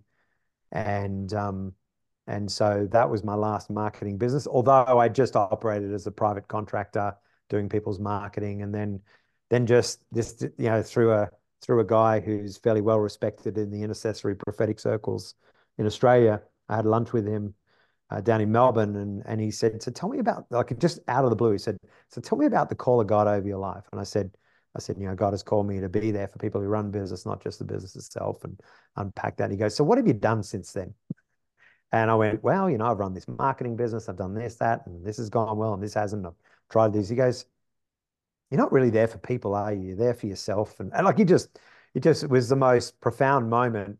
And then in the next 10 days, five separate people, unscripted, uncalled for, stopped. One guy was having breakfast and he stopped and he said, "I just got this picture." And it was like, those cartoons where a cartoon character runs through the wall and it's the perfect shape of the character. Mm-hmm. He said, like, there's the shape of you on the wall, but you're not going to fit through it because you're misaligned. It was like a really weird picture. And he said, "God has called you to be a marketplace pastor. Why are you not building a business around that?" And so that week, five people, or that 10 days, five people said exactly the same things. One of them was Mike Bear. And they were all like, no one, I didn't ask anyone. I didn't say this is what had happened. They all just two or three of them called me. Mike, for example, I had a call booked with him. And I went, "Okay, I've got to change my direction." So I said, "I'm going to call myself a coach." I hated the term because I just thought, I would say back then, I thought most coaches either needed a coach or were just arrogant so-and-sos. But really what I was afraid of was just being something significant. And even Mm. after everything I'd been through as a lobbyist and all that sort of thing. And That's so that's that's that's a scratch I'm going to scratch on in a minute. So yeah, well, it was funny because like the kind of the turnaround.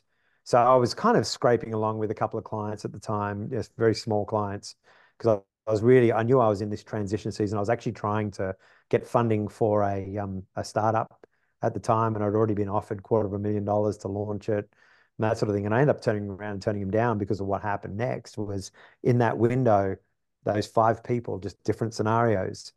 And then and then um, I went along to, that's right, I went along to a BNI meeting.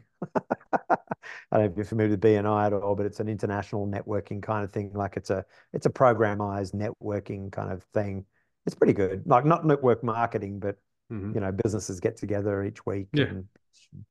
and I went along and it was a visitor's day and I went along and I thought, I'm just going to try this coach thing on. Just try it on for size in a room with, there were 30 people in the room in a little seaside town where we lived. And they said, "Okay, Jonathan, your turn." I said, "Well, hey, I'm Jonathan Brake from Market Hope. I'm a business coach. And this is what I'm passionate about." Well, and then they said, "Okay, so for all the people who are new, go and find the people you want to talk to." And it was funny. I went and stood in one spot. And the next thing I had a line of about 11 people just wanting to talk to me and find out more about what I did. And I was like, "Oh my goodness." So in the next 7 days after I made that choice to call myself a business coach, I changed some very basic wording on the Market Hope website at the time. I decided on the brand Market Hope because I already had it. And and within the next 7 days, I had 14 clients. Wow. It just turned around like that. Yeah, one of them was like I was at a friend's 35th birthday, so that shows you a little Mm-hmm. bit younger back then. And I was at a friend's 35th birthday, and I was talking to her. We were sitting next to this couple. My wife knew the gal, and I didn't know the guy at all. And we were just chatting, and he just said, "So what do you do?" And I said, "Well, I'm a business coach. I come from a communications marketing background." And he just laughs. He goes, "Oh, I guess we need to talk."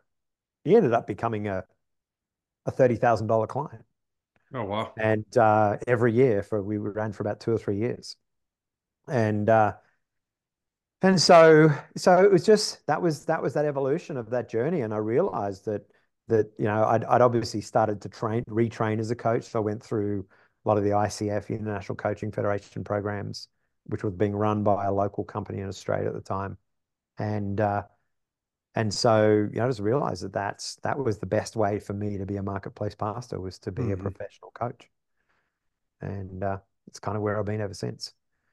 That's cool. That's awesome. Yeah. So what have been some of the like most pivotal lessons that you've learned from that time prior to you moving into the coach has really kind of helped you Yeah. continue to be successful in this coaching industry, you know? Like Yeah, what are those things that absolutely. for you, man? Well, so one of the things as a lobbyist, I realized, we all complain about the government and taxes and red tape and all that sort of, particularly in business, as you get into it more and more, you'll hear it a lot. And what I realized was, in spite of all of that stuff, and we can call conspiracies, we can say what we like, but in spite of all that stuff, people who just get in and get after what they're passionate about, what they're almost called to do. Some of them don't understand its calling, but it is. And they do it really well and they do it diligently. They still do. They still prosper. They Hmm. prosper financially, they prosper in their families, they prosper in their communities, they're able to give more back. So I realized that it's like kind of just it's okay to not accept certain behaviors, but just get on with it, right? So I realized that the people who just jumped in, and I've seen that repeat over and over as I've traveled to, Kazakhstan and Malawi and Uganda and places like that. I've just seen it. It just repeats itself everywhere. Just get into whatever it is that God's kind of put your hands to and do it well and do it to the best of your ability. Um, I think, that kind of that gap journey of, I was kind of safe in the marketing space, definitely safe as the CEO of the Council of Small Business, and that's that sort of space, and enjoyed it. But there was always this yearning to get back to being this marketplace pastor, Hmm. which I didn't feel like I was able to do there. So coming back to your roots, coming back to those things that God put before you right at the start. Yeah. The ultimate business lessons that I learned was in the collapse of that company. Yeah. Learning to, like I've got letters I can show them to. I probably, well, they're probably in Australia still, but I've got letters like when we had to wind everything up and we couldn't afford to pay the rent because there was another thing that wasn't paid during that season. And I said, look, we sold our house and we had this chunk of money. I said, look, this is what I've got to offer. And they said, we went back to the land. This is the agent. We went back to the landlord. The landlord is prepared to release you with that offer. And it Hmm. was like out of 49,000, it might have been $5,000. Hmm. Right. And so, but wasn't just that. It was like then getting a letter from them saying, we want to thank you for the integrity that you dealt with this situation. Like they actually sent me a letter, like the landlord did. Thank you for most people just walk away and ignore it because we're a landlord. We got lots of money. Thank you for the integrity that you showed in that. Um, the stories that came out of that, one of the things that happened in that collapse period, it was kind of here in America, you guys were all going through that incredible economic downturn, Hmm. 08, 09. And and so it wasn't as bad in Australia, but it still hurt a lot of businesses, and particularly ours because we were leveraged against government, and government just stopped buying. And so, I learned in marketing, don't put all your eggs in one basket. There's another quick lesson. Yeah, But that's true. I also learned the value of a strong marriage. Um, in the journey of the business collapsing, 70% of marriages end up in divorce over finances. Hmm. And so we kept checking in, both of us, Rebecca and I kept checking in on our calling. Did we believe God called us into this business in the first place? We both agreed that was the case. Yeah, there were things I could have done better that might have avoided a lot of that stuff. But anyway, it happened the way it happened. And so I just thought, well, I've got nothing else at the moment. I'm going to double down on my marriage. Yeah. Our son was really sick at the time, and so that was challenging. And so so it was just, and it was funny because then I was interviewed, for example, by Focus on the Family in Australia. I got to know the CEO there really well in that journey. That's when I started having my conversations with pastors and helping them understand the church outside of the Sunday building. Yeah. Uh, and then, but we then launched a few guys. What happened was, this is when I was with Cosboa, we had, a guy that I found out he was a Christian. So he became an intercessor for me while I was doing this role and in this journey. And he came to me one day and he's in tears and he said, yeah, a buddy of mine has just committed suicide. And I said, what happened? And he said, well, he had a $2 million debt to the Australian Tax Office. So he decided to take his life because his life insurance would pay for it. Hmm. And I said, I won't say live what I said, but I mean, this is ridiculous. And so out of that, he and I, and we got a few people around it, and we started this non-profit called Wind Up Well, Hmm. just helping businesses that were failing we did about 18 months, just helping businesses that were failing. We got together with people who could do collections, people that could help get people through debt. We had an incredible connection with the Australian Tax Office, where I had this guy. He was one of the second in charge in the whole department. The ATO is like the IRS; it's a government agency, and so you know, and so we went through this journey where that year we were probably 15 to 20 people that were just in absolute dire situations, facing being cleaned up by the tax office, or we just helped them get out of these horrible situations where they were able to pick themselves up. We had one person whose wife sent us an email and just said, you need to understand, my husband was contemplating suicide because he couldn't figure out how to get out of this. He was so depressed. And he said, what you did was just help him break through that so he could find another way out. And so we were able to bring the gospel through that as well. These weren't all Christian guys. Hmm. And so, in the middle of this crap that was going on in my world financially and business wise, we just saw some incredible stuff happen. And God just turned up, and it was awesome. Yeah, so I was getting ready to ask you, and the question was, what challenges did you face while deviating from these, from your conventional path, just kind of making that change from where you were at to going into this marketplace pastor role, and what lessons and how did you overcome it? Well, And it was and, felt and I like that heard was you actually a say that. forced move. Yeah, Well, I yeah, mean, but I heard you like, so how did you overcome that? And you're just like, man, I started focusing on my family. yeah, yeah. I Certainly, certainly in that, refocused. focusing on the family. I decided to really simplify how I earned money. Like Hmm. just do some basic consulting and coaching and keep it simple. Um, and so, so I didn't have to worry about that so much. I was fortunate. My wife worked full time as a teacher. Teachers in Australia get paid real salaries, and so financially, there was a lot we were able to do Hmm. during that season as well. Like it wasn't like we just next thing we're under a bridge as a family. That didn't happen at all. It didn't even come close. But it was that constant, and then realizing the pressure people go through in some of these Hmm. situations. So when I sit alongside a business owner now and they're talking about the challenges of cash flow, and from the outside, you look at it and the business seems to be doing well, but they're under pressure. They're waking up today going, if I don't do this well, I'm screwed. How does that Uh, make you feel now, though? I mean, when you look back, I mean, obviously you have a perspective when you look at when you're working with businesses, but just how has that massive, falling apart that you just told about, $500,000 in debt, all this tax and having to sell our house, all those things. How has that affected you both from a coach's perspective yeah, and where you're going forward, but how is that still even having an effect on you that and you see even today, as a lens that you see things through? Because I know yeah, that there's certain things in my life that have affected that I walked through and navigated years ago, right? And I yeah, even probably have dealt with them, but without a doubt, they are still they're they're a pair of glasses I put on that I shouldn't always put on. You know what I yeah. mean?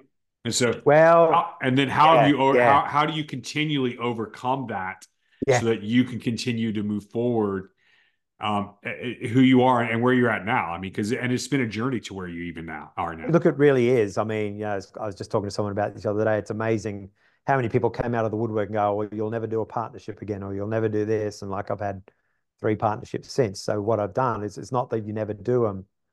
It's just that you are way more careful about how Mm, you do it. So but it's not caution as in, um, you don't, you're just being so cautious, you're not actually achieving anything. It's more, there are ways to structure, there are ways to do things. I mean, what I know about business now, I could easily have resurrected that business and kept going, hmm. but it just wasn't the journey at the time. It wasn't in my resources at the time. And, and so, I've learned a lot about this process along the way. I've also learned that, you know what, it's just money. And that's one thing about living in the West, in the US, in Australia, anywhere. Your capacity, if you're smart and tenacious and you got a sense of purpose and some skills, you can make money. Hmm. And you can make it work. You can, and it's like, okay, God has definitely, I mean, there were 3 months of licking wounds, I can tell you. I refused to talk to God. He started trying to talk to me, and I'm just like, nope, you're not my friend right now. So I was having a real moment. You're having And a pity party. well, it was funny. And then I got into a zone like, okay, I'm ready to hear from God again. So I went to a prophetic conference, and all I heard God say is, I'm not going to speak to you here. I mean, it was almost like he's going, well, fine. If you don't want to do it when you're ready, I'm not going to do it. But it Hmm. was funny because, but then, that did actually trigger a reawakening and a reopening of stuff. But um, tenacity, like I had tenacity like I don't think I've ever had before. 7 years to pay off one of the debts. Hmm. We basically paid an amount every month for 7 years. Funnily enough, we paid the last payment 1 month before we got on the plane to come to America. Hmm. And that was the last kind of hangover of that whole period. And so like it was just like there was just so you started to see God move in seasons as well. And Yeah. and you know, and the last thing you want to hear when you're going through the worst is, oh well, God's got a plan. It's like you just want to, give that person, the right hand of ministry. But Hmm. but it's true. At the end of the Oh, yeah. day, it's true, and it annoys you because it is true. And so I've learned to accept those kinds of conversations more. It's like, yeah, it's a little glib, but but it's right. God is working His stuff. Um, and there's a lot in there of, you need to be more skilled in this area because that wasn't necessarily God. You screwed that up. And so, being able to be humble enough to tell the story from the point of view of what I did wrong Hmm. and how I went about that and how I learned to fix it. So when I hang out now, particularly coaching clients, and you've seen this too, right? People who just refuse to accept responsibility for poor behavior or for lack of skill or competency or whatever it might be. And if only they would just be okay with that, that's okay to not have those things, so long as you work on it, then Hmm. you can grow and evolve through that, and God can use that. So, how would you So describe your leadership style now based on those lessons learned? it's still highly relational. Hmm. It's one of the things that got me through a lot of that season were the strong relationships that I had, both tactically in business and also the spiritual relationships. Hmm. We had a good, strong men's group in the church at the time. We would meet on a Wednesday night around the fire, and a lot of them would end up praying for me in that season. Um, but had some great relationships. I just remember one guy, this is the guy that headed up the big marketplace stuff in Australia, rings me up once a week as this stuff's going down, and he's going to say, "How you doing? How you doing, Jono?" I said, "I'm good." And he'd go, yeah, he was a very buttoned up kind of guy, and he'd go, "BS, man." He said, "Tell me how you're really doing." Mm, You just that's need good. those guys that are going to get alongside you and just go, "All right, dude, I'm not wasting my time on the phone for you to tell me everything's okay when it's not." And I'm Yeah. going to push in and I'm going to prod a little harder, whether you like it or not, because Yeah. that's the right thing to do. And It's so that's true. taught me a lot of that in leadership, to stop and listen, to to be able to prod hard, and Hmm. not necessarily people like you doing that. um, and so but it very much, this whole relational aspect. I think everything about God is relationship. We have a relationship with His Word. We have a relationship with Him. We build an experience of Him through His people and through discipleship and through relationships there. And so a lot of that connectivity. So that's So, very much a lot of that. yeah. So, in what ways do you believe these choices and for your life and in your lifestyle have really influenced those around you? Yeah, look, I mean, And now so I'm many pulling out the stories. big questions, man. Yeah, so many stories. I mean, you start with business, seeing people succeed in business, make choices they wouldn't have otherwise made, feel like they've got the Mhm. confidence to step into something. Watching people make obscene amounts of money when there was just no way they could prior, just because they made better decisions and they saw things differently because you're speaking into that. Mhm.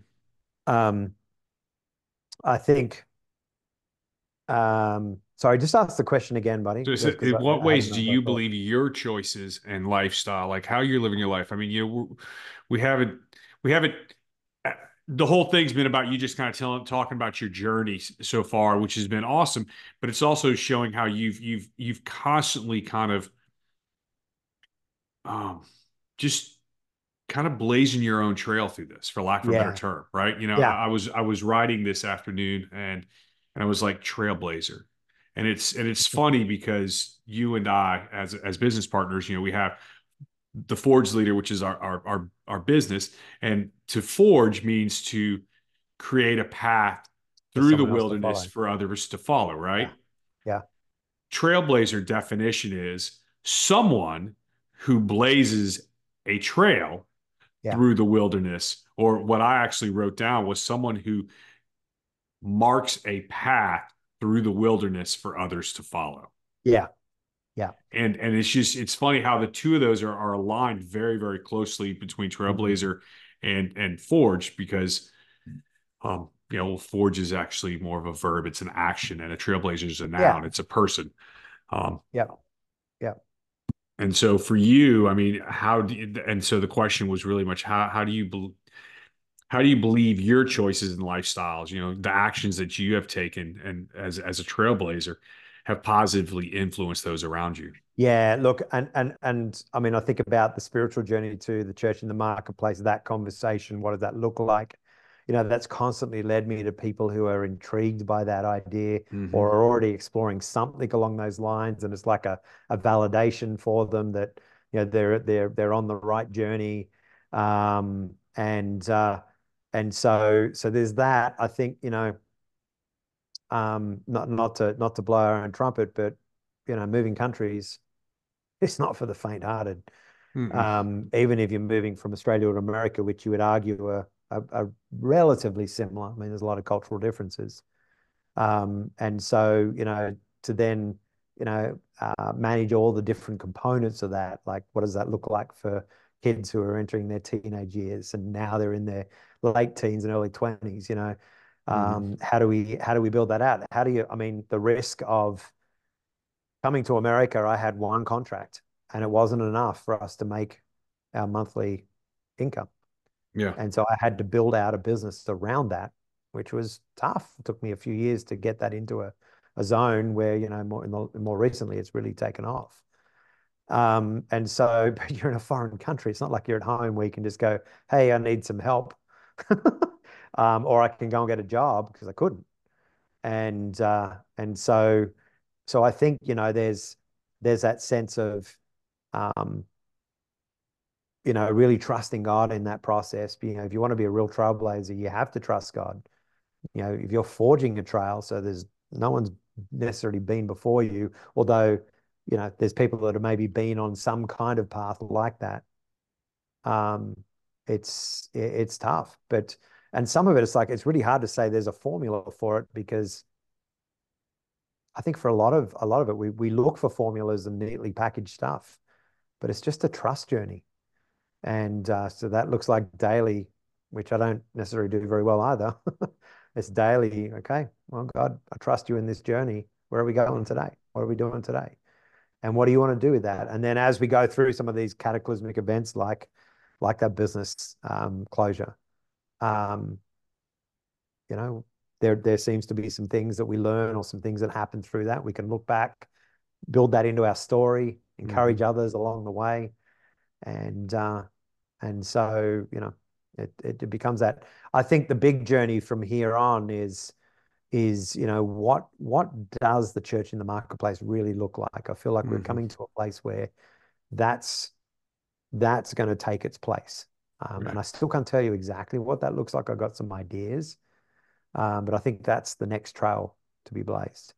That's There are good. plenty of people out there doing Christian business and business's mission and stuff like that. But what does it look like for a business to be the church where it is and disciple people and so um, and then getting a community of those together and they actually then become an economic powerhouse and a blessing to the community they operate in. It's a very different picture of the church. And and so that's something that's been burning on my heart for 20 years, but now I'm starting to see some of the elements of what that might look like and that it's actually quite possible. But you know, when you talk about trailblazing, the wilderness there, the kind of the thick scrub that you're hacking your way through Hmm. is Yeah. religious mindsets and the way we do it. And I happen to love my Sunday morning thing, you know, and that sort of thing. And which, you know, obviously my response to a lot of that is that's fine. It's but there is this trail. And No, you should. I mean, you should go to church. I mean, on Sundays or Saturdays, whatever day you want to do it on. you But should be in that's community, that's absolutely. that's where you build community. Like, and there's some Correct. accountability in there. That's That's right. I I have, I've been leading, obviously, my passion is coaching men, without a Yep. doubt. I mean, I do coach businesses. I mean, we are in business together. We coach businesses and we coach men. So we cross both sides of that. But my bit is without a doubt to Man. is men. It's to encourage Yep. and equip them to be the leaders they're called 100%. to be. And I see a world where men are confident in who they are and equipped to do Yep. good things. And when that world happens, like things change. But where was I going with this? So random. Well, we're talking about the church. Oh yeah, I Yeah. used to tell the guys that I would lead in these different groups. I was always tell them is your pulpit is your couch. Like your ability, I mean, and I would never tell them not go to church, but I'm saying is they have more influence in that space, Right. whatever that is. It could be their workspace, it could be their house if that's where they feel that they're supposed to minister to people, right? Yep. Then that's who builds the church. That's who helps carry Yeah. the kingdom. God created us to build his kingdom here, Yeah. right? And he works through us. And I so think that that's I think the key thing in there is that, you know, we talk about going to church. You can't go to church. We are the church, right? mhm. So we can go to a worship service and connect with the community and all that sort of thing, Yes. which is good and right to do. Um, and so, I mean, it's just semantics, right? I mean, I know we call that church, and in some cases it is, in a lot of cases it actually isn't. It's The really way. it, the way. Yeah. The way. And so I think what we start to uncover, and this is where we understand this probably better in business than say in that institution of church is that there isn't just it's not like this is my church and this is it. It's like there could be three or four expressions of that. It's the corporate worship, the teaching, the accountability, the ability to bring prophetic word, the ability to bless a community, to reach out, all those sorts of things, Mhm. to do missions. Um, and so, you know, so it's very much, you know, we're involved with a quite traditional Presbyterian church, which is a beautiful group of people. But I get my teaching from different sources.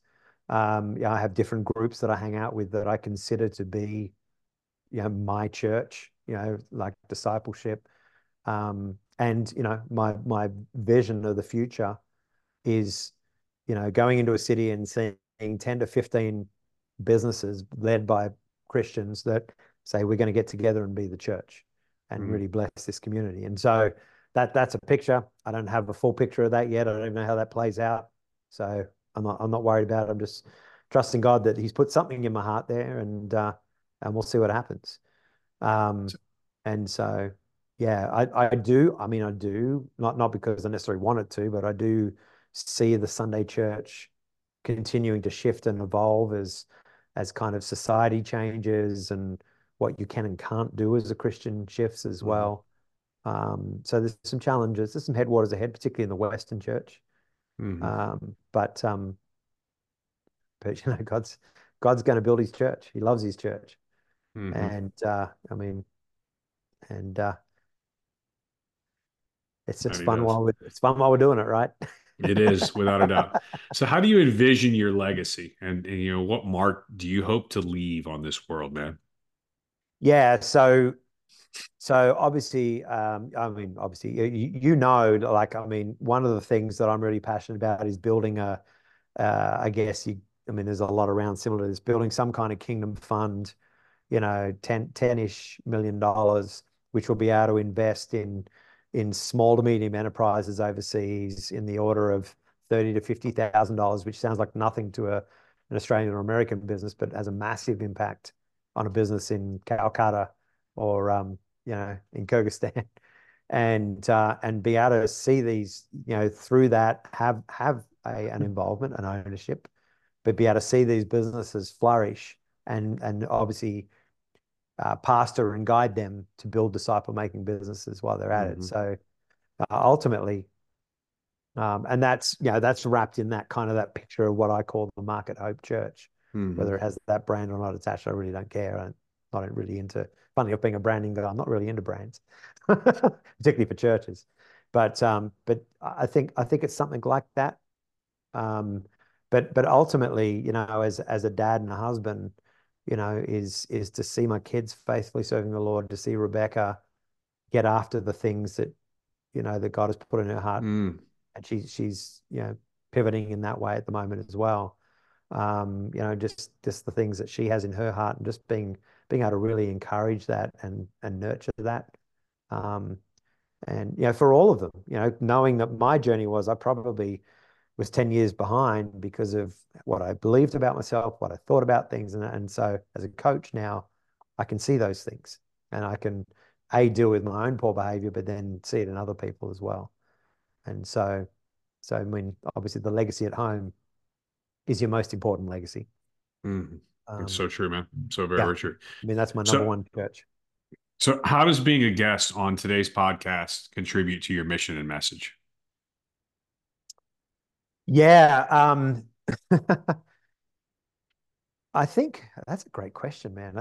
You should have prepped me for I that. almost sent him to you, and I'm like, nah, I'm just gonna hang out. So, I got a so whole list my of them I whole didn't even my ask. so my whole mission in life is to meet the next person and see what happens. Hmm. Right? It's kind of it sounds really weird, but it's like if I come into the world of somebody and leave some hope, leave some direction, and some pointers, right? We blazed the trail. You can follow that trail. You're gonna mess it up. You're gonna fall off the trail. You're gonna start blazing a bit of your own as well, because people are stubborn, stupid, or just don't know, you know. And so I think it's, as people listen to this, it's like, I don't get it, or I don't fully understand it, but there's something about it that's like, that's really cool. And I want to be around that. I want to connect with that more. Hmm. Um, and I'm going through a bunch of that stuff myself. I mean, one of those seasons, and would love to have someone just come alongside me and guide them through it, That's good. and just be, as we'd say in Australia, just be their mate in that season. Yeah. So, So when you think about the podcast today, and I think you answered a little bit of this in the last question, but and you think about your listeners, the people that are listening to this because they know you, what do you want them to take away from this podcast today? that there's just a realness to my life, right? I mean, there's a whole bunch of people that hang about me and just go, well, we already know you're a bit of a screwball, you're a pretty normal sort of fella. But there's a lot of people I work with. There's kind of this, you got this stature as a coach, or you've had these Hmm. opportunities in life, you've been through these things. It's like, that's amazing. Your story's really cool, and that sort of thing. It's like, but I'm not anyone special. I'm called by God. I've just responded to that call. Sometimes in the best way I know how, and then when it's really successful, it's in the best way He knows how. Hmm. you know, and so you know, it really is a journey. I keep coming back to, my sign off, like, enjoy the journey. It's like, Hmm. enjoyment isn't like, ha ha ha, this is fun, this is awesome. It's just a security, knowing that God's got your back. And this is a journey that things are where they are today and they change tomorrow. Um, And so, for them to know that, this has been fun and it's been really, really tough. Hmm. Um, and but I can hand on heart. I remember going back years ago, I wanted I always said just a reasonably successful business, you know. Um, but ultimately I wanted a very successful marriage, and I wanted to raise kids that were doing okay. Hmm. And, they liked being around us. I liked being around them, as funny as that sounds. But I love my kids, but I also want to like my kids. And so it's just this whole mix of a journey in there. And so I love the person where the personal intersects with the corporate, or the business. Hmm. Uh, So when So you look that's where around, I'm sorry, go ahead. I was going to say that's where you and I are very similar in the sense that, I guess although I coach a range of people, I do feel like my most effective is with men, you Hmm. know, but male business leaders Hmm. and so yeah. So when you start looking around and you seeing, just from what you've seen, do you see a growing community of individuals who are wanting to make this change to live differently? And how do you want to connect with them, or how do you hope to connect with them? Yeah, I do. And again, right now, a lot of it is just as you meet them and connect. We really never really built an intentional community. I think the most intentional community I've been involved in is obviously with the BAM community, businesses missions community, through things like IBEC and so forth.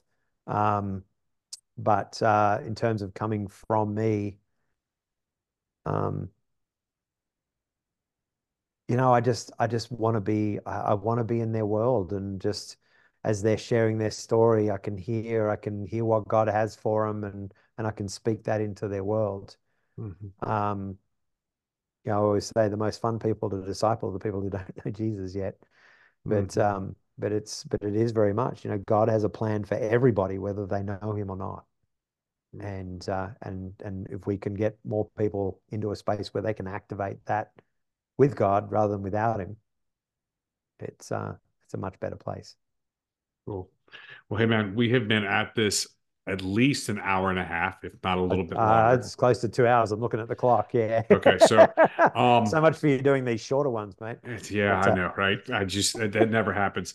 But I before we sign off or do anything like that, I definitely just want to say thank you for jumping on oh, with mate. me. I know it was a little bit of a No. last minute thing that we actually had a business meeting tonight, and I was like, you know what, I'm not in that place. I don't want to talk about it. I'm glad you did because I wasn't either.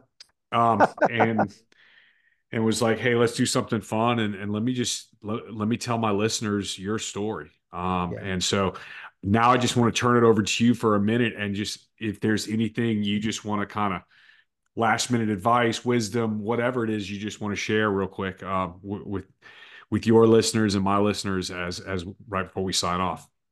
Yeah. Look, I think realize that we all struggle with stuff. We all have, challenges. I think particularly if you're a Christian, you probably live in a world where there's some element of requirement of you wearing a mask to maintain a certain composure or a certain thing. But understand that there's grace in every situation, even though it might look bad in the moment.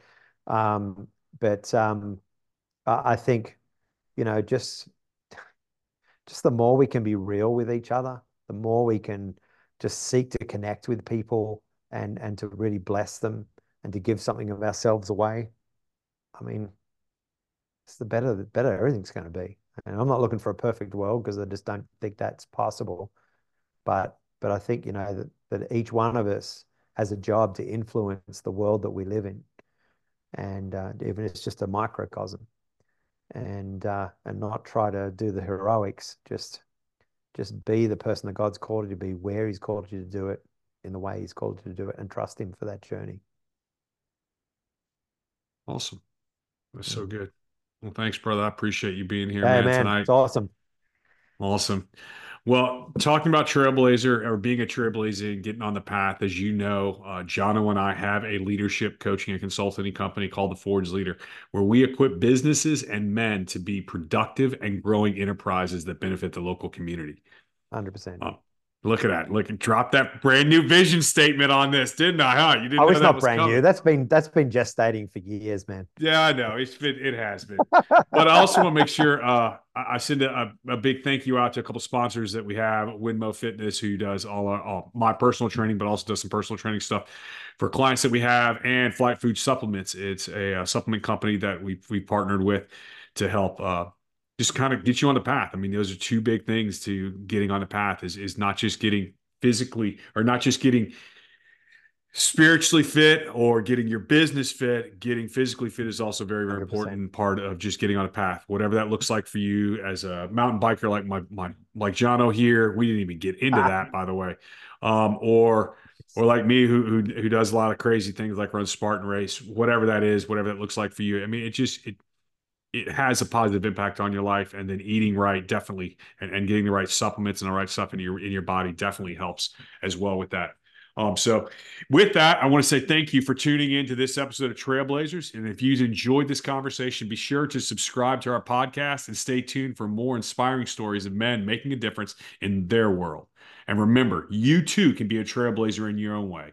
Until next time, keep blazing your trails. Well done, buddy. That Right was good. on. I think It we was needed good. that. It was fun. I think we needed that. I mean, I don't know what you'll do with it, but I think we needed that. What do you mean? I'm just gonna disconnect the lapel. Oh no, I'll just leave it going until we hang up. Um, It looks like